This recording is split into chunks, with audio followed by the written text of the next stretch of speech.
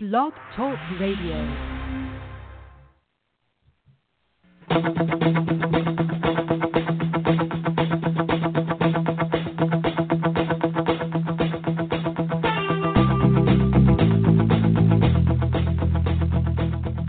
Welcome to the Natural Running Network. My name is Richard Diaz, and what I hope to do is introduce you to some amazing athletes and luminaries from the sports science community, and what has come to be expected, I'll provide some highly opinionated rants on all aspects of endurance sports and my current favorite, obstacle course racing. But before I get started, I want to give a shout out to Human Octane. If you're the kind of person who pushes the limit, then you've got to check out Human Octane apparel.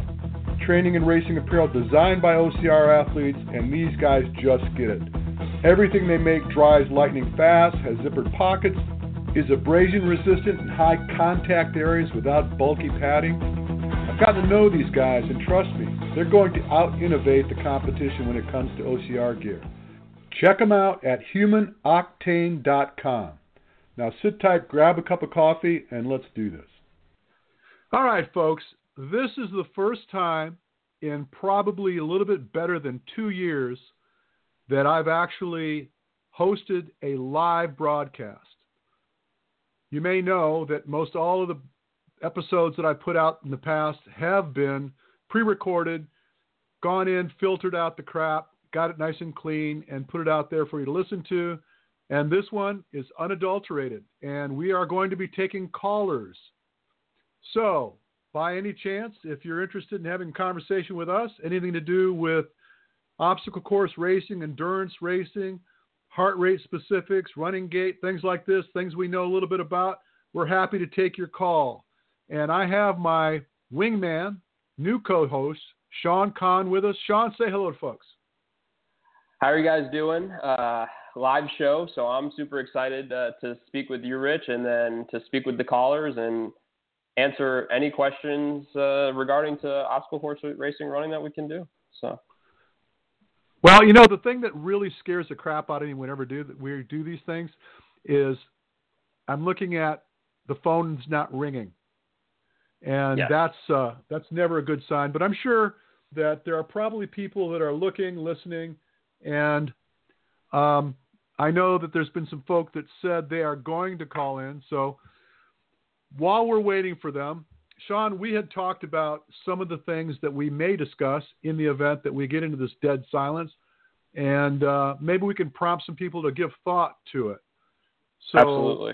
Let's say we go there. What were some of the things that we talked about that you thought might be interesting to discuss? So, you know, obviously, Rich, going into the later part of the season, championship season, whether it be you're racing Tahoe, OCR World Championships, Tough Mudder X, I know this question's on the back of everybody's mind, but from your perspective in terms of coaching your athletes, what you've seen be successful over the years, what would you say in terms of increasing the workload, tapering, almost a hybrid for this, you know, big time race season for those respective athletes? All right, so let me better understand the question. Are you asking me what kind of a taper, what kind of training? Be more clear for me to not sound like a knucklehead when I try to answer your question. Sure. So, you know, OCR season for most is a long season, but in most people's mind, this is the part of the season where they put their A races in. And for that, what would you say for those people in terms of training protocol? Should they kind of put down the training in terms of dissipate it, lessen it, or should they kind of, should be their best training period for this coming, their coming races? All right. So the question comes up a lot in respect to what type of a taper should be going on leading into these long course events at the end of the season. So there's a few. Obviously, this weekend is Killington, and then we've got Spartan World Championships in Tahoe, and then, of course, we also have coming up World's Toughest Mudder Championships. And all of these being longer events, and when you get into a longer event, then you need to start concerning yourself about a taper. How long the taper is and the nature of the taper is always an interesting question, because I've seen lots of research on taper, and what is typically done for most people is they take about 2 weeks off prior to their A race, where they really, really cut way back on the volume. And typically I've seen where people will cut back as much as 20, 30% of their volume and go from there. I think that what I've had a lot of my guys do is cut back on the volume while maintaining shorter, higher intensity work, leading right up into the race with possibly maybe 1 or 2 days off in the week leading up to the race. So it just depends on the individual, how well they respond, how well they recover. Some people don't do well with a taper, I've found. I've had some people taper and they felt like it ruined their race to cut their volume down.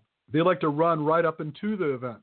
And so that's a unique set of circumstances. But for the most part, it really gets back to the individual and what I think is going to work best for them. Looks like you got somebody hot on the horn there. Is that Jack Bauer? That is. What's up, Mr. Bauer? Hey, Richard. What's going on? Just glad I can call in. I'm glad you did. Yeah. So I've got a couple questions for you, if you don't mind. I'm going to keep it on the championship season talk.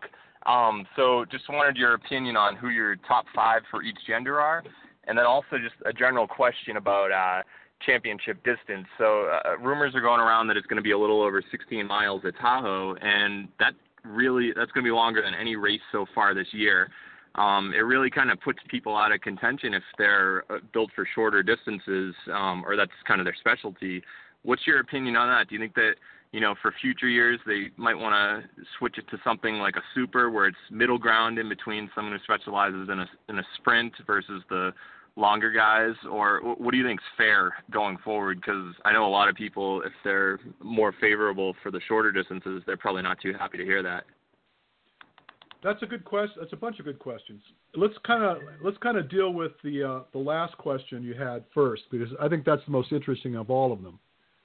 Yeah, and all right, so I agree with you, and I think that's probably what you're telling me is you probably feel like I feel that the championship shouldn't be at that length of distance. It's too far. I think that you get a better sampling of athletes in the super distance. And I think that they could even spread that out a little further, maybe take it to 9 miles, which I think would be a really interesting format. I think that gives a lot of the middle distance athletes a better opportunity to show their wares. And I think it also gives some even playing field more so to the heavier contenders, because clearly, as you know, working with guys like Hunter that are pushing 200 pounds, the further they go in the event, the more difficult the event's going to be for them personally, because it becomes a function of energy costs, right? Yeah, especially with all that climbing. That's a lot. That's like essentially you're wearing a weight vest going up the mountain if you weigh 40 pounds extra versus a lighter guy. It's a lot tougher. So, I mean, clearly if you're going to put money on an athlete, you look at the course, you see it's what I heard was 16.8 miles, which is a considerable difference. When you've done 14 miles, that's pretty much all you wanted to do, especially if you're giving it everything you have, right? And the last thing you want is that last 2 miles after you've pretty much trained all season for 14, right? Yep.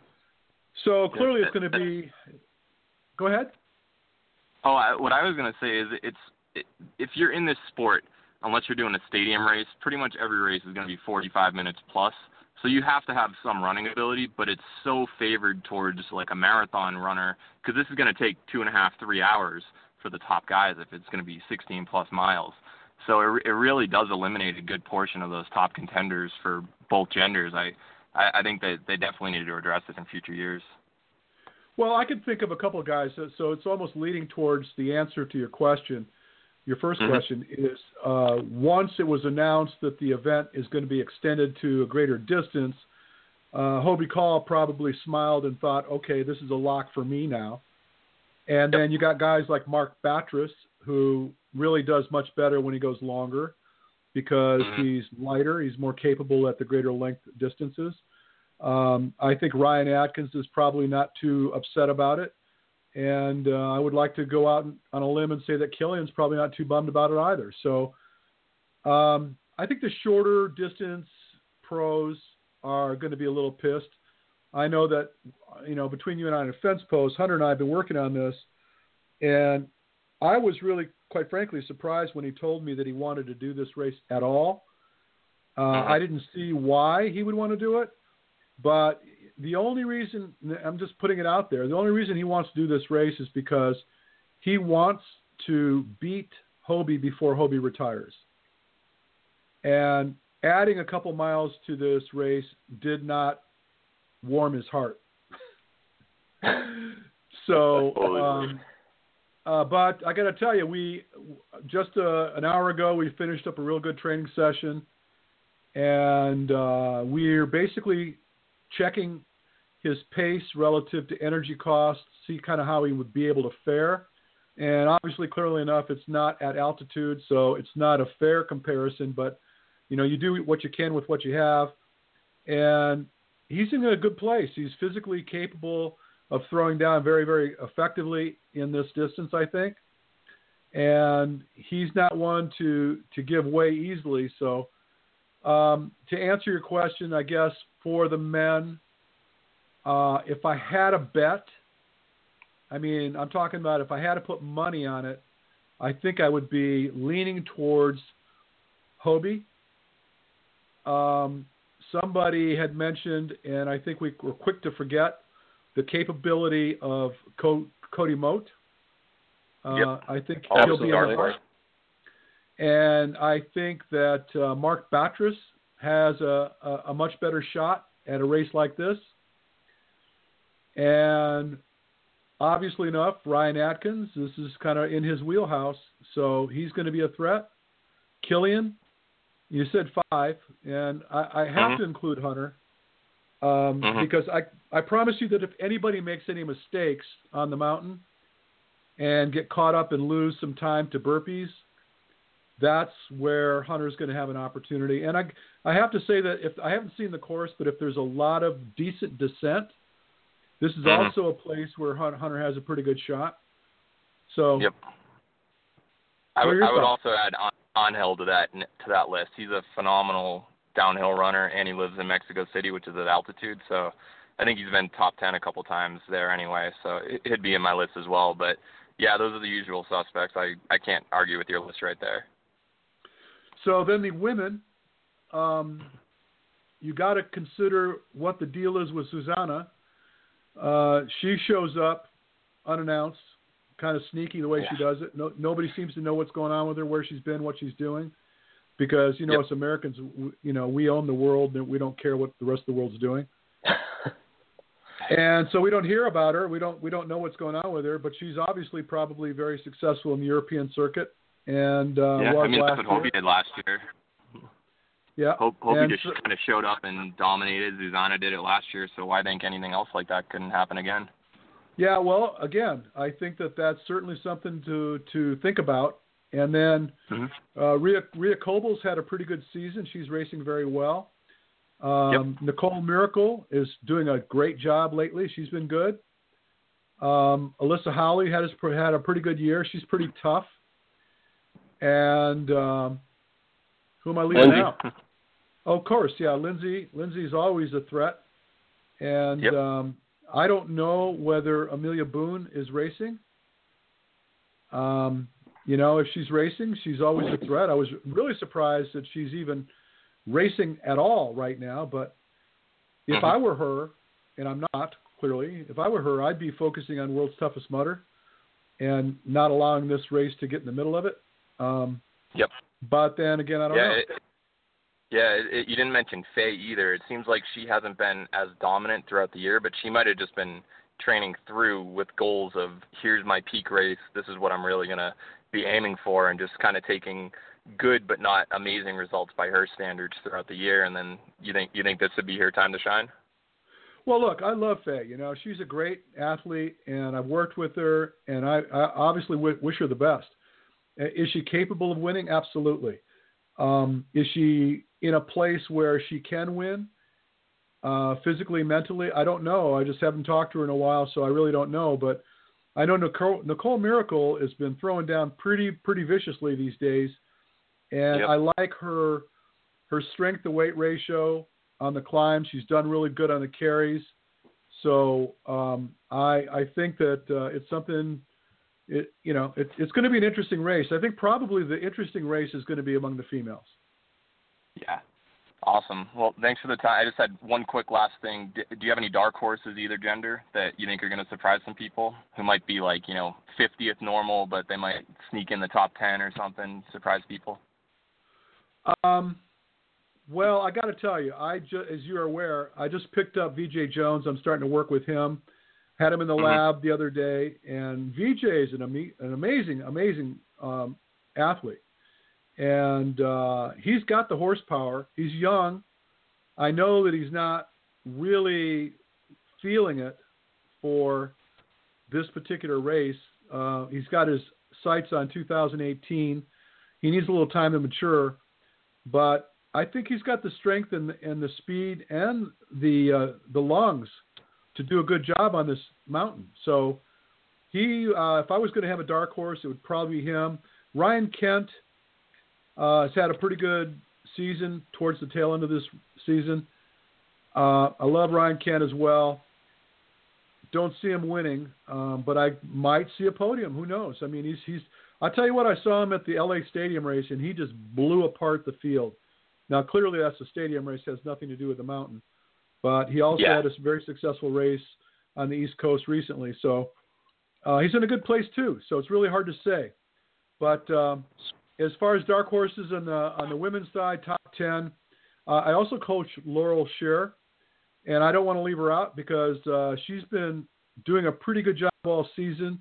She's been showing up in the top 10 pretty regularly. And, if all goes well, I wouldn't count her out as being in the top 10 either. Sweet. Awesome. Well, thanks for the time, Richard, and I'll let you take some more callers. Thank you so much. All right. All right. You too, Jack. Thanks. All right. Let's see what we have here. Got a couple other callers on the line. I don't know who they are yet, but it looks like I got a live mic.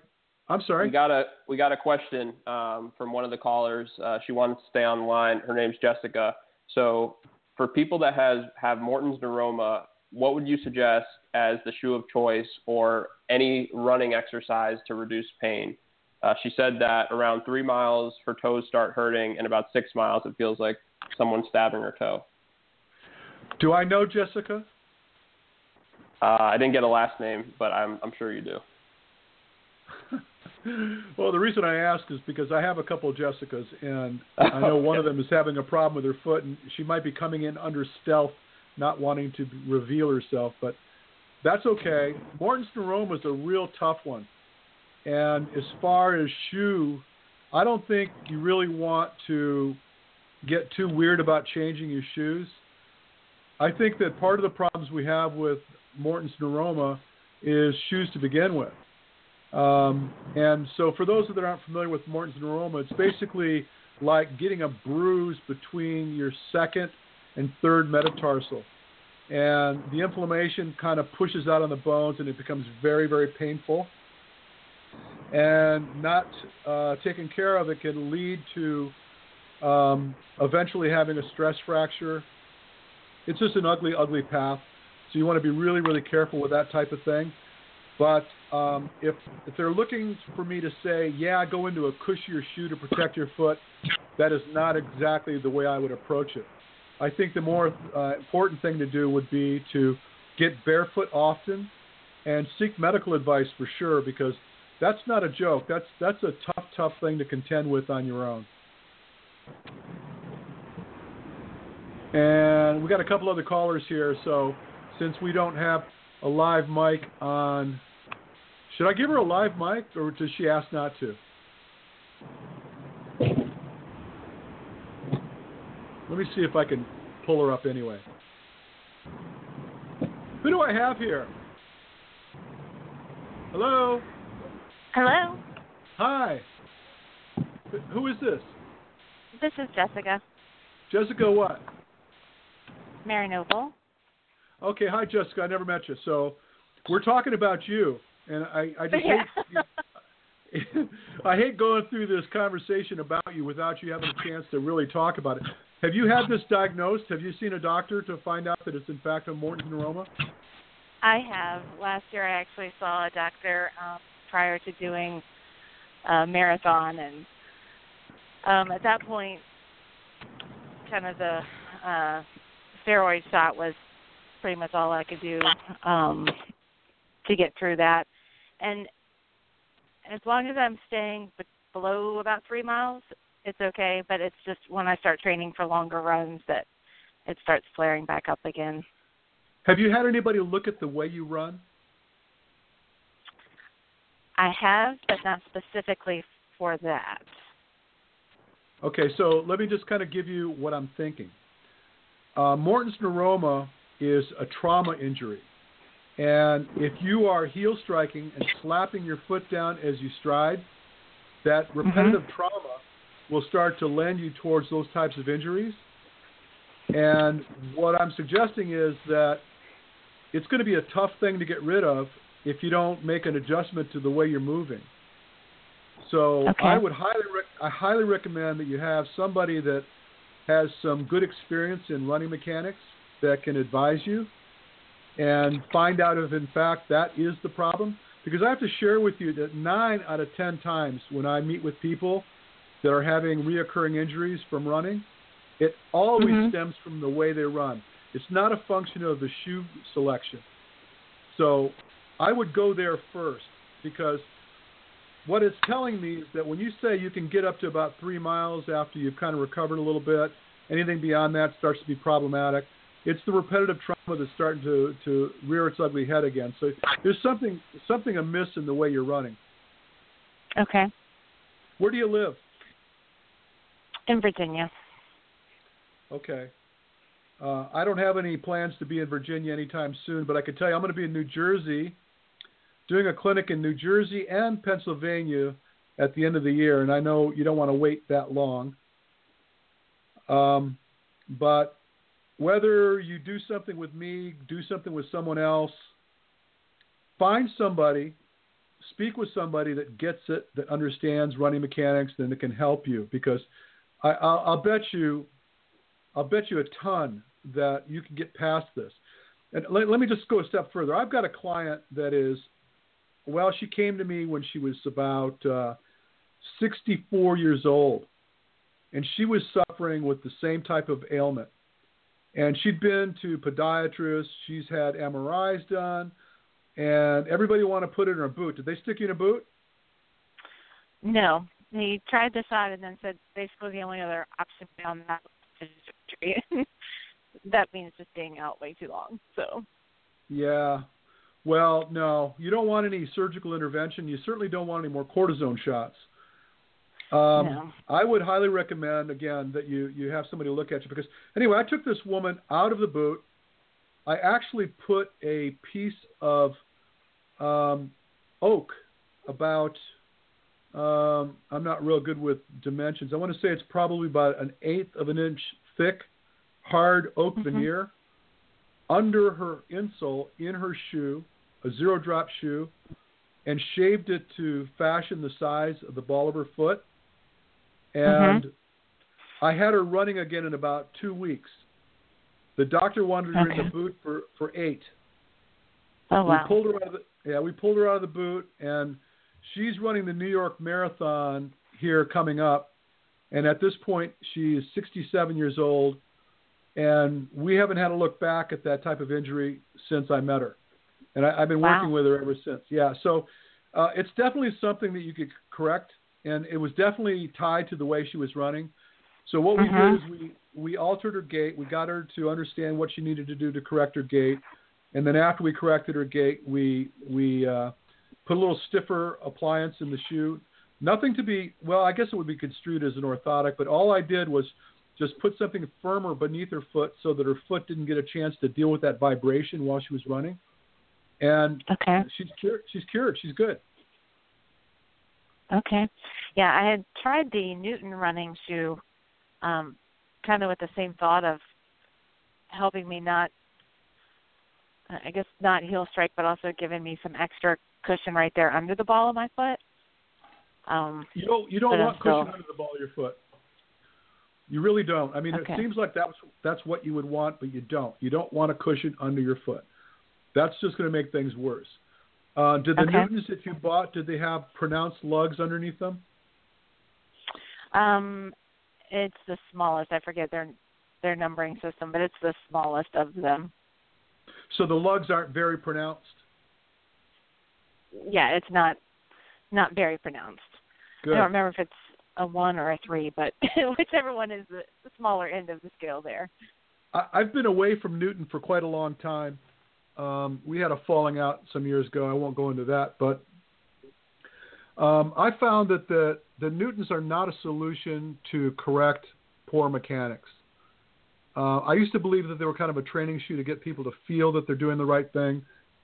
Mm-hmm. But I have to tell you, my next door neighbor is running, and it's crazy because she runs right by me while I'm doing video analysis on athletes here, and she heel strikes in her Newtons.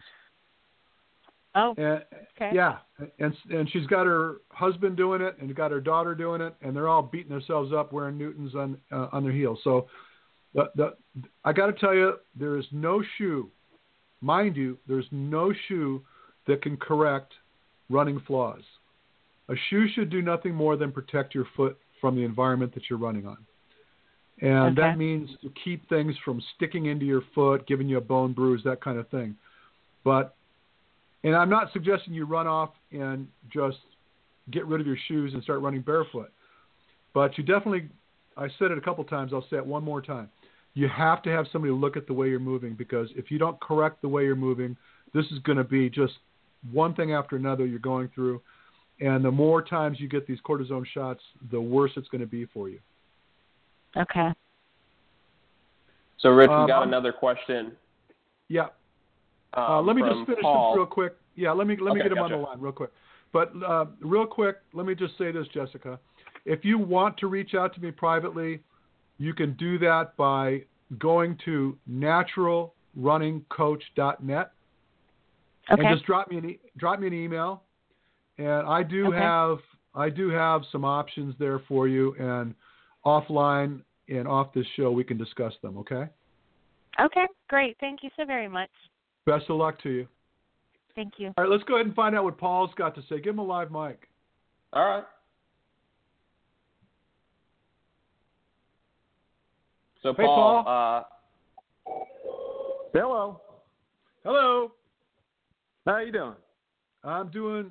You know what? If I was better, I'd have to be twins. Good answer. How are you, Paul? Very well, thank you. What can we do for you today? Okay, so newbie at the whole OCR community, been running about a year now, doing races and just getting more and more addicted as we go. I was fortunate enough to get my coin. I'm going to Tahoe in a couple weeks. It's been an awesome season so far. Getting ready to turn 47 in about another month or so. A little concerned about the venue at Tahoe, though, with the elevation change. You know, I live at sea level, basically. I live near the beach out in Connecticut, and there's, like, 0 elevation. So my concern was, you know, going out to Tahoe, is there any tips that you could give, you know, a guy living at sea level who's going out there to Tahoe? I'm only going to be out there a couple days prior to the race, so there's really not going to be any acclimation going on. I don't know, just anything I should be prepared for, anything I could do to help improve my performance out there. Yes. Okay, so a couple things. First of all, Paul, I heard about you. No. Good. I was talking to one of your friends, and they said, you got to watch out for this Paul. How do you pronounce your last name, Paul? It's Traherne. People say Traherne, but it's Traherne. Yeah, that's why I asked first. So I wanted to make sure I was talking to the right guy. But yes, I heard about you, and I knew that you were 47 years old, and I heard you're doing pretty well. And I also know that you're going to attend my clinic, right? Yeah, I just signed up. I did, yeah. Excellent. Cool. All right, so look, here's what you got to do. And by the way, I wrote a piece on this very topic and I put it out there to my Yancey Camp athletes, and let me just serve it up to you right now while we're having this conversation. The enemy at altitude is your VO2 score. How much oxygen your body's able to process relative to your weight in kilos of body weight per minute. That's what your VO2 score represents. In other words, your VO2 max. It's the maximum amount of oxygen your body can process. And when you start to eliminate the oxygen content from the environment and the pressure gradients start to change and all this stuff starts happening, it starts to degrade your oxygen uptake. So to give you an example of what this means, let's say that, for example, you're a pretty good athlete and I test you and your VO2 score is 60. Now that number, just to make sure you understand it, that number represents how many milliliters of oxygen your body can process per kilo of body weight per minute. And the higher the number is, the more capable you are. So when you get to altitude, for every 1,000 feet of gain in altitude, you lose about 10% of your VO2. And now realize that when you, it's 1,000 meters. So for 1,000 meters, you lose 10%. So you're going to climb upwards of, to the peak of that mountain is going to get very close to 9,000 feet. So that's going to cause you to lose upwards of 25% of your VO2 max. So let me kind of put that in perspective for you. If you were to visit the mountain with a VO2 score of 60, that would be like you're coming at the mountain as a 25-year-old young stud. And by the time you get to the top of the mountain, you're a 50-year-old deconditioned man. And you're still having to face the same challenges, right? So anything that you can do to improve your VO2 score between now and that race is of paramount concern. And then the other thing is the aerobic potential. How much can you improve your aerobic metabolism between now and then? And incidentally, this should always be part of your training. And quite frankly, it should represent about 60 to 70% of your training. And aerobic training is when you're holding your heart rate down below, or what I like to refer to as your aerobic threshold. Mm-hmm. So let's just kind of do some math here for a second. You're 47 years old. If we're to subtract your age from 180, that would put you at about 100. Help me out, Sean. You're the smart guy in the room. About 133. 133. So that means that the majority of your training should occur at about 133 beats per minute on average. That's good. Okay, and then the balance of your training should occur as interval repeats, high intensity, short duration intervals. High intensity, short duration intervals go a long way to developing your cardiac output. So in other words, this is your pump, your heart. And so those short high intensity exercises are going to really develop your VO2, which is what happens when you're developing your pump. And the reception, the irrigation system, which is your cardiovascular system throughout your body, is developed more profusely when you're at this lower intensity. So there's basically two things you want to do. And if you do like most people I meet do, which is live in the middle, somewhere between, let's just say you hover around 145 or 150 beats per minute for most of your training, you're not doing what you need to do to influence your VO2 max, and you're not doing what you need to do to influence your aerobic potential.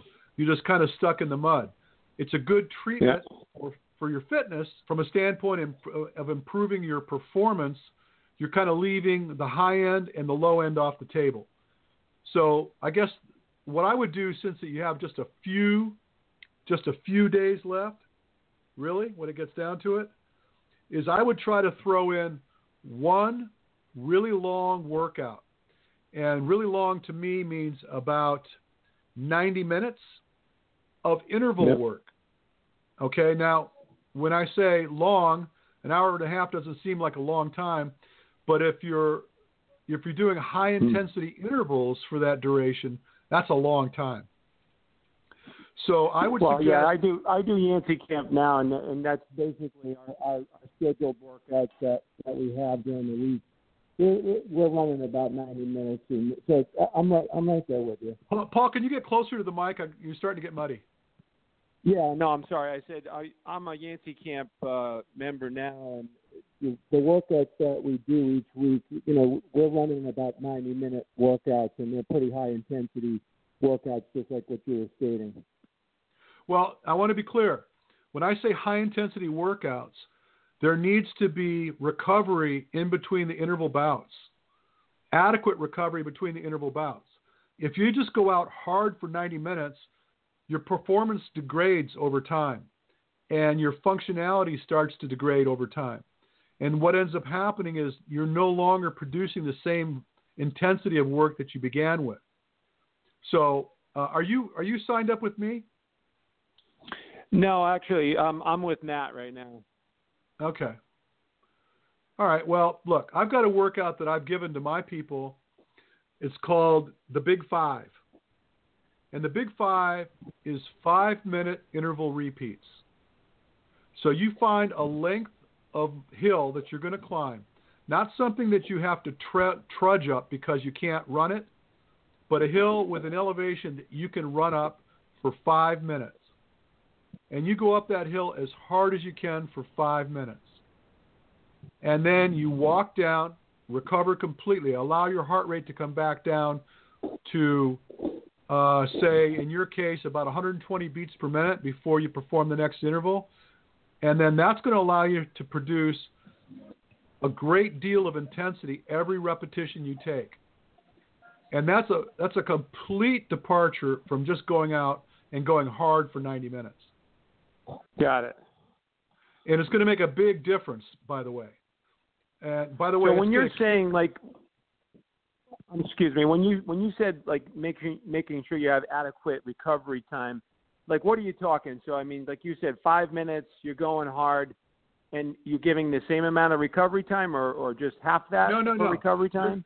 You're going to allow your heart rate to dictate whether or not you're recovered. Okay, so it's not time, it's heart rate.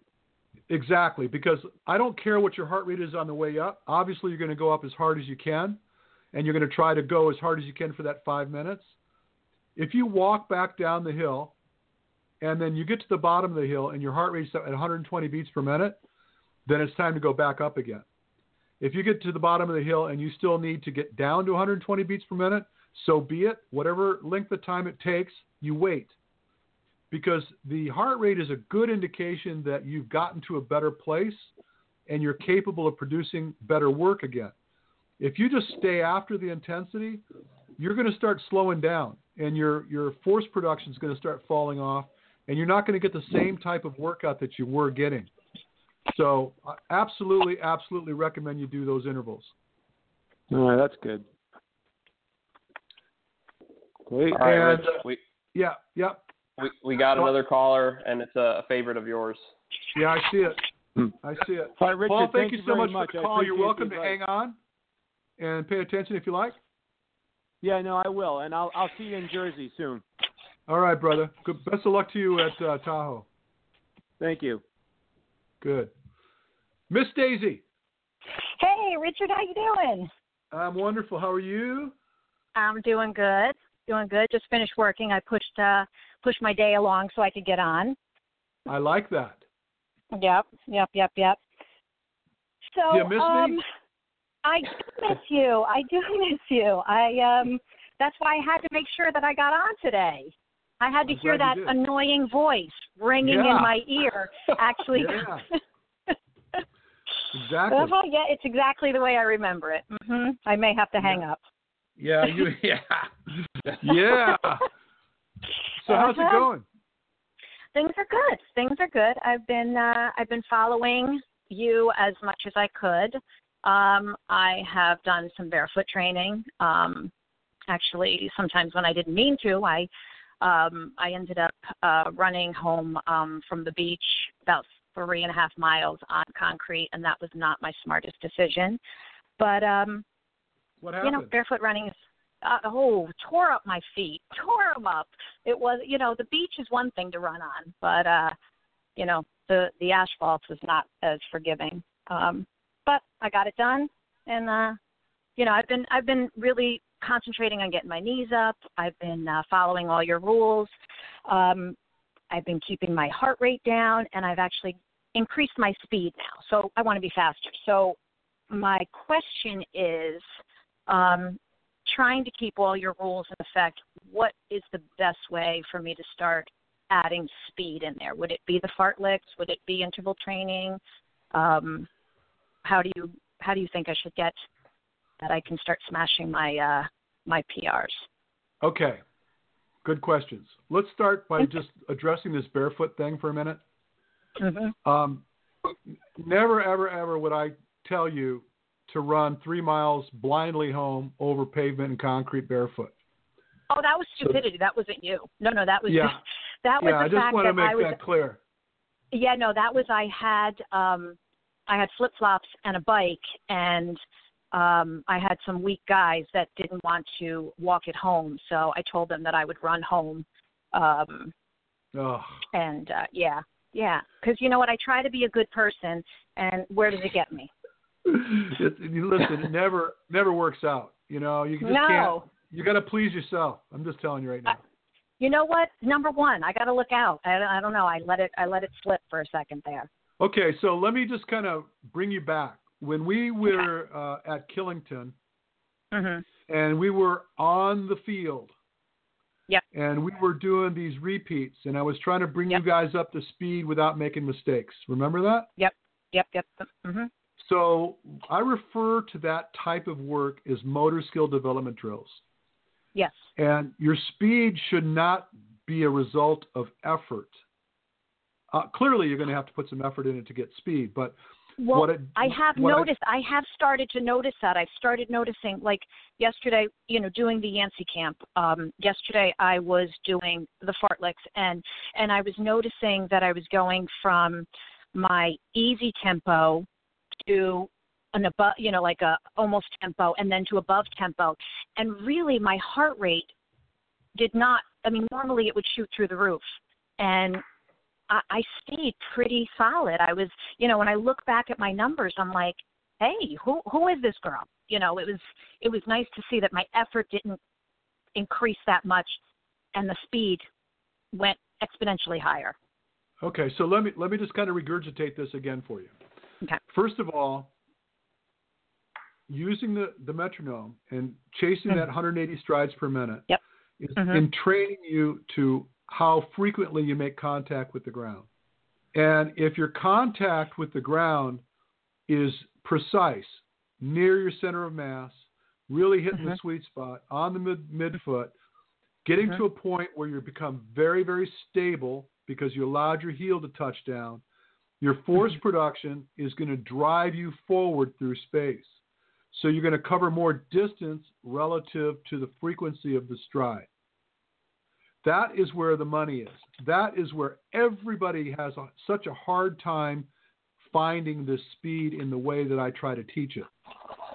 So if you find yourself trying to achieve speed by turning your legs over in violation of that governor that I've suggested for you, that 180 strides per minute, you start getting yourself into trouble. You're going down the wrong path, because then what happens is the lactic acid buildup starts to shut you down. Your heart rate goes through the roof, which is producing that lactate, and then you get into a real you're shopping in the wrong department. I tell people all the time, I like to shop. I get it, but you want to pay wholesale, right? No. Wholesale. Oh yeah, yes I do. Yes. You don't want to pay retail, and I tell you, see, I know how to talk to women. Yes, you do. You're a charmer here.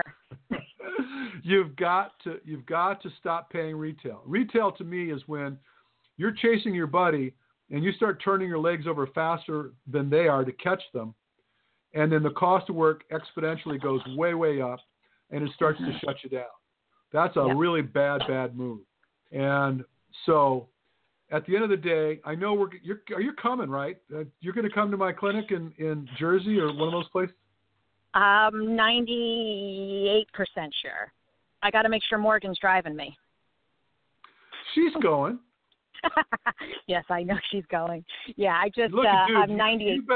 You better show up. I made a special concession for you. You remember? Yes, I cannot forget that. Again, your voice is always in my ear, so I do remember that. I made a special concession for you. You don't show up, you're just dumb. You know? Yeah, exactly. And you already told me you're not. So no, I'm definitely not. Yeah. Yeah, but are you going to World Championships? I sure am. I just put a really cool picture up on my Facebook page that I got made. So it's on Facebook. It's real. Oh, I did. No, I'm talking about Tahoe. Oh no, I'm sorry. No, you know what? I actually think waxing my eyebrows off would be more enjoyable than going to Tahoe right now. I do not. No, I don't want to try it. You know what? The whole elevation thing. You know, I don't have enough time to get acclimated to that that higher altitude. I don't want to suffer like that. Well, first of all, I think that the fear of being acclimated is overdone. Okay. And I know Paul's still listening, and he's not on a live mic, but I'm going to say it so he can hear it too. Okay. Getting there a few days earlier is not in your favor. If you can't be there 2 weeks early, it's just not worth doing. And I can't. Yeah, that's exact, and that's what I've heard. I had friends that went last year, and they went a week early, and they said, I wish I was here just a couple more days, because I was, by the end, I guess they stayed for a couple days after, and by that end, they really were starting to feel, they were feeling okay by then. And you know what, I want to do too many things to then spend 2 weeks in Tahoe. Just doesn't fit in the equation. So if I can't do it right, I don't want to do it. Yeah, no. But if I can't do it right, I don't want to do it. So hence why I come to the best. That's why I went to the best. You're going to the OCR Championships. Yep. Yes. And OCR. So which events are you doing? Or are you going to try to do them all? I'm going to do them all. Yep. Signed up for everything. I know. So I believe it's a 3K, 15K, and a team race. Team race and a charity race. Mm-hmm. Yeah, my team's called Buns and Guns. We're awesome. Nice. Watermelon. Yes, we have watermelon going on. Mm-hmm. Yep. Sean's never heard that before. Oh, Sean, that's a night of whiskey and wine and great story. Yep. Sounds like I missed out. Yeah, he did. Yeah, that was a great time. trip. Yeah, that was that was an awesome trip. We were supposed to do a show to recap that trip, and we never did it.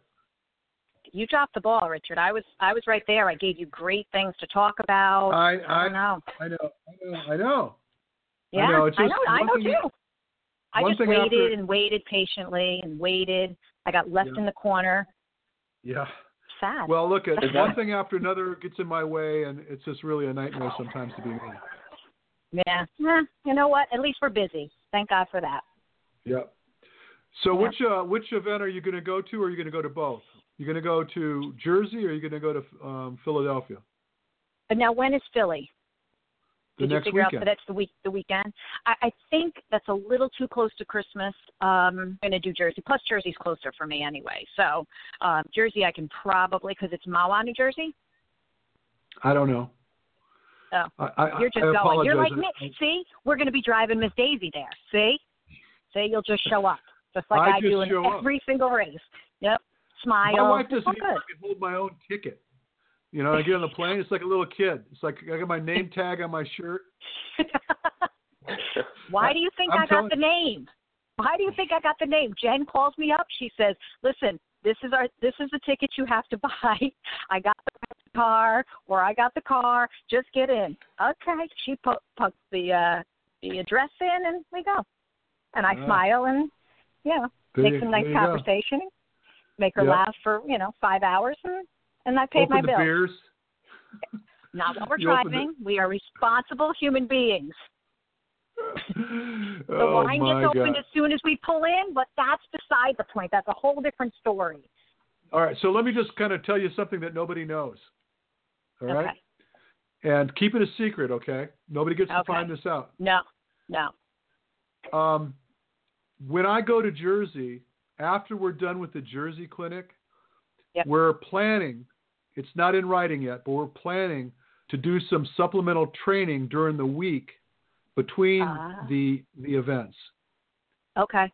You So know what? If for that 2% reason I cannot make it, I will definitely. Weekdays are much easier for me. But like I said, 98% sure. But I definitely am interested in doing some supplemental stuff during the week. But don't tell anyone. It's just going to be us, right? Yeah. I want that one-on-one training. Come on. Yeah, that's what's going to happen. Yeah. You know what? I got to try. I got to try to get one-on-one training here. You can get it. I got to try to beat Callie. I got to try to beat Callie. Yeah. Okay. Well, I'm serving up one-on-one training here. You just got to come get it. Okay. Well, like I said, if during the if we figure out when the SoCal the first SoCal race, I think I'm coming out for. So. You mean next year? Yeah, in 2018. Yeah. So I don't know if they announced that one yet, but I actually have talked to a bunch of peeps about maybe coming out there for that. So and then we would all cool read. if we could get all you guys to chip in like $5 each and fly me out to the World Championships in Canada. That could be fun. Or maybe you could pay for my trip. Maybe you could pay for my trip. Yeah, well, that's what I was going to say next. Okay, yeah.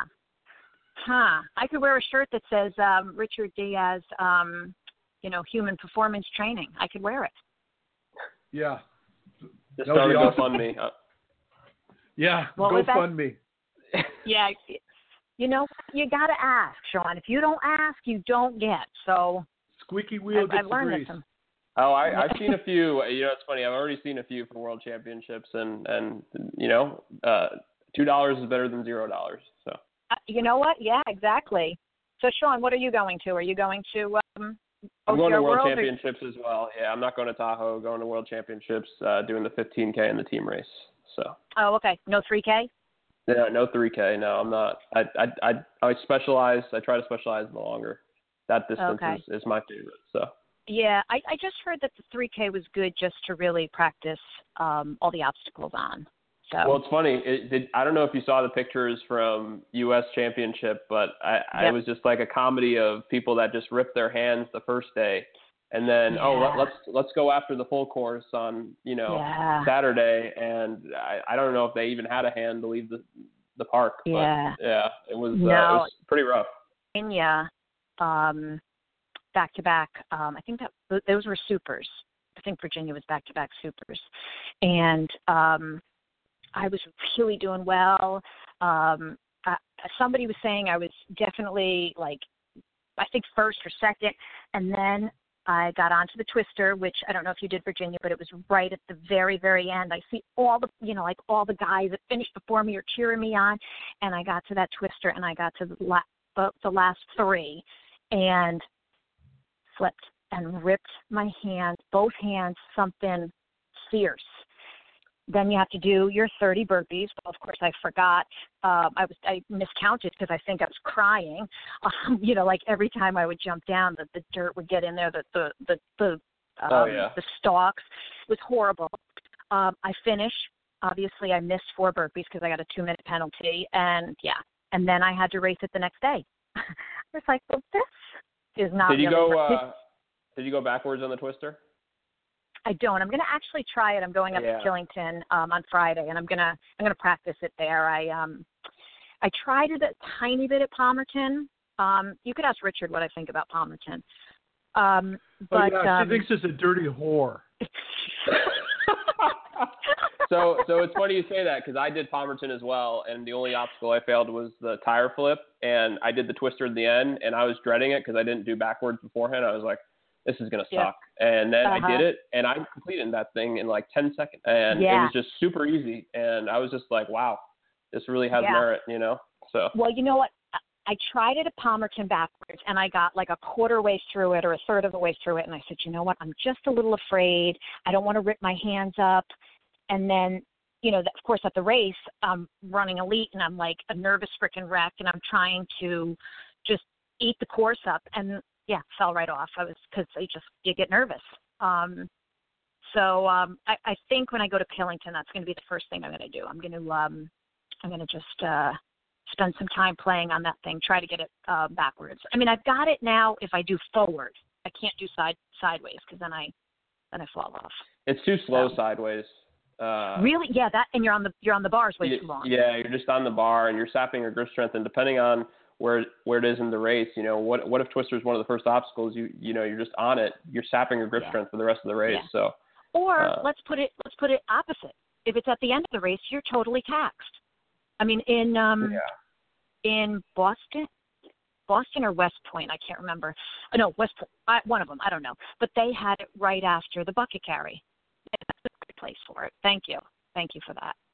Because your grip strength's not destroyed already. But well, that's what Palmerton had. I mean, pretty much, yeah. That's why it has that nice name. That's why it's the Dirty Whore. Yeah. See, when I said that, I forget the movie. There was a movie that this guy kept going, the Dirty Horse, the Dirty Horse. And it seemed like you guys got fixated on everything that wasn't working for you was a dirty whore. And I don't know. That was for your benefit. Well, that was for your benefit. Yeah. And, guys don't like to hear that because that almost sounds like angst, like you caught your husband or boyfriend in a whorehouse. No, yeah. It was just the mountain. It's just the mountain. Okay. But Sean, don't let him fool you because we were there. We were all having a good time at the barbecue on Friday night, and once he heard me say that, he decided we were going to be good friends right then and there. He's like, I like you. I like you. I think you need to put that in the. I think you need to put that in the clinic bio. It's like nights are fun, or something like that, just to add, more pizzazz. Yeah, that gives it a little oomph, doesn't it? Yeah.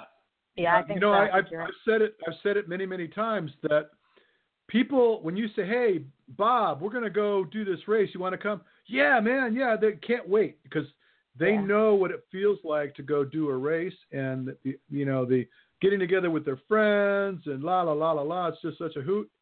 You tell somebody, "Hey, I'm going to a clinic." Yeah. Oh man, what's wrong with you? Do you got AIDS or something? What's wrong with you? Yeah. And so it doesn't sound like much fun. Yeah. But it's like another movie I saw where they were calling it choir practice. They tell the wives that they're going to choir practice, but the guys are really going out to have a really good time. So the clinic is like that. It's like choir practice. We get some work done, but we had a really good time. I mean, at the end of the day, people. I told them I actually was working. Don't tell them we had a good time. I mean, we do, right? It's like we did. It was yeah. And you know what? I think the most valuable part. I mean, the whole thing was awesome. I learned so much. I feel like I've improved my running tenfold. My knees. I don't have the pain in my knee anymore. Well, maybe a little bit. Let me not lie. But I really got so much out of it. But like the VO2 test and the clinic and all that kind of stuff. But I think what the most important part was, and like I've mentioned this to so many people, they're like, well, maybe I'll just show up like late and get in for my VO2 and then go. No, you have to just sit and listen, and that's where a lot of the magic was going on. I mean, you hear all these things that you were talking about, all these things that you gave, like stories you gave, and just nuggets that you were saying all throughout the whole. That just was the cool thing about the whole thing too. Just learning what you were free to give us. So that was one of my favorite parts. Well, I got to tell you, I have no capacity to organize thought. So I can tell. Stuff just spews out of me, and it's all good. It's just it's random. And exactly. That was the fun part about it. You didn't know what was coming out. It just there was just great nuggets. It was one of the greatest things that I've done in my race. It's definitely the greatest thing I've done in my racing. So And my wife, who's been with me for 17 years now, has been to every clinic I've ever done, and every training I've ever given, and every lecture I've ever done, and she never knows what the heck I'm going to say. And if you were like standing with her like before it's going to go off, and you asked her, say, so what's he going to do? She just say, I have no frickin' idea what he's going to say. Yeah. Yep. And I don't either. So that's just how I roll. Yeah, I'm kind of the same way. That's why I was a little afraid when we talked about doing one of these things after Vermont, because you don't know what I don't know what I'm going to say. It's a surprise. So and I'm not always censored. So we have to watch these things. But well, this is I think I was well behaved today. I was well behaved. Yeah, you've been a good girl. Thank you. I appreciate that. I think you should give a shout out. We're gonna shut this thing down because I'm running out of stuff to talk about. But let's give a shout out to your folks in the Spartan 4.0. By the way, let me say something about that. What a group, man! All of a sudden, we're awesome. They just jumped on this deal. Yeah. We are like so far away from December, and the thing's already just about sold out for testing. I think we've only got like a. Hello. Hello. Go ahead. I'm sorry. I was going to say that we only have but a few slots left for testing in Jersey, and Philadelphia sold out. Wow. You know what I'm going to tell you about it, Richard? If I could sell, if I believe in something, I could sell it. And when we came back from Killington, I'm not usually quiet. I don't know if you've noticed that about me. I didn't pick up on that. I didn't think you did, but I really like to talk and about it. And it was just such a great experience, and I'm so glad I did it. And and everybody I kept putting pictures up, and we put things up and talked about it, and new PRs and that kind of stuff. And the nice thing about 4.0, which is just such a great group, but it's such a positive group, and we don't deal with any negative shit on there. It's all just really positive stuff, and people tend to trust us because it's not just trolls, and it's not just stupid shit that goes on there. It's people putting real things in there, real transformation stories, real so it's a believable site. Like we're doing that Strides for Houston. I don't know if you saw it, but we're raising money for the people in Houston. We created a virtual run, and I mean, we had hundreds of people sign up for it. It's a trustworthy group. So it's when they hear me talk about it, Jen talk about it, Annie and Kevin talking about it, and Crystal talking about it, and Laura talking about it, you know that it's got to be something pretty amazing. So yeah, I'm not shocked. When Amir called me about it, he said, what do you think? Do you think we could fill it up? And I said, Amir, with the people that I just talked to in West Point, we have it filled up. It's mouth and everybody else has a big mouth. So, they enjoyed it. It was a great experience. So hopefully you can help however many people you can get into Jersey and Philly. Well, I'm looking forward to the trip. And I heard that you guys are going to make sure that there's no cold weather. So that I can. Oh, hell no. I hate the cold weather. Good luck. You need to spartan up. If there is, you just got to deal with it. Sorry, we do. Whiskey. We deal with it. Because nothing can go wrong while we're running around on the mountain while you're drinking whiskey. Nothing. You spartan up. I'm going to whiskey up. All right. We got a deal. Well, look, Miss Daisy, I'm very, very good to hear your voice again, and I'm looking forward to seeing you. You make sure that you figure this crap out. Don't give me this wishy-washy, well, maybe during the week I can do it. I don't know, maybe not Pennsylvania, but maybe Jersey, but my weekends are kind of tough. That's pretty close to Christmas. I don't want to hear any of that crap. Just show up. Okay. Show the F up. I'm just going to tell you, I was just starting to get your freaking voice out of my ear. That shit is right back in there. Son of a damn you. Yeah, those hill repeats I did today. And then the sad thing is I did so many hill repeats today. And then, of course, your come on to the show, and the first thing I hear is you talking about hill repeats. Yep. Yep. Well, listen. Okay. You just get your little cow. I'm going to talk to Jennifer. If she's got to gag you and bind you, that's going down. Okay. You know, I'm down for that. I can handle that. All right. Okay. Very cool. All right. Sean. So good. Thank you so much, Miss Daisy. Thank you. And wait, and Sean, will you be in Jersey? Unfortunately, you know, it's funny you say that because my family lives in Staten Island, but I'm actually running a marathon in Dallas on that day of the clinic. Good for you. So, good for you. So, okay. Well, I will make sure that we meet in Canada. Yep. Absolutely. Yep. Look I'll be the one with meeting the hands behind my back with the police following me, but just don't tell Richard. Okay? No. I'm going to be well behaved, I promise. All right. I will see you in Canada, and Richard, I will see you in December. All right, cool. All right. Thanks, guys. You bet. All right, Sean, I think it's about time we put a wrap on this. This is our first live show of 2017. May very well be our last, but what do you think? Did you find this to be entertaining? Absolutely. I think it's always great to get perspectives from, you see our last guest to our first guest. Everybody in the OCR community is very amped, excited right now, and they have a lot of great questions. And I think, especially with Tahoe, I know Tahoe is a lot of the big conversation. It's always good to talk about it with good OCR athletes and get their perspective. So I had a ton of fun. Well, yeah, I think so too. And I used to do these shows live all the time, and it doesn't sound as pretty as what it does when I have it nice and clean, but it is what it is. But just final words, going to be in New Jersey. It's December 9th and 10th, and the following weekend, we're going to be in Philadelphia for 16th and 17th doing the clinic. Anybody that's interested in knowing anything about that, they can go to naturalrunningcoach.net, naturalrunningcoach.net. And for West Coasters, turns out that I'm going to be in San Diego.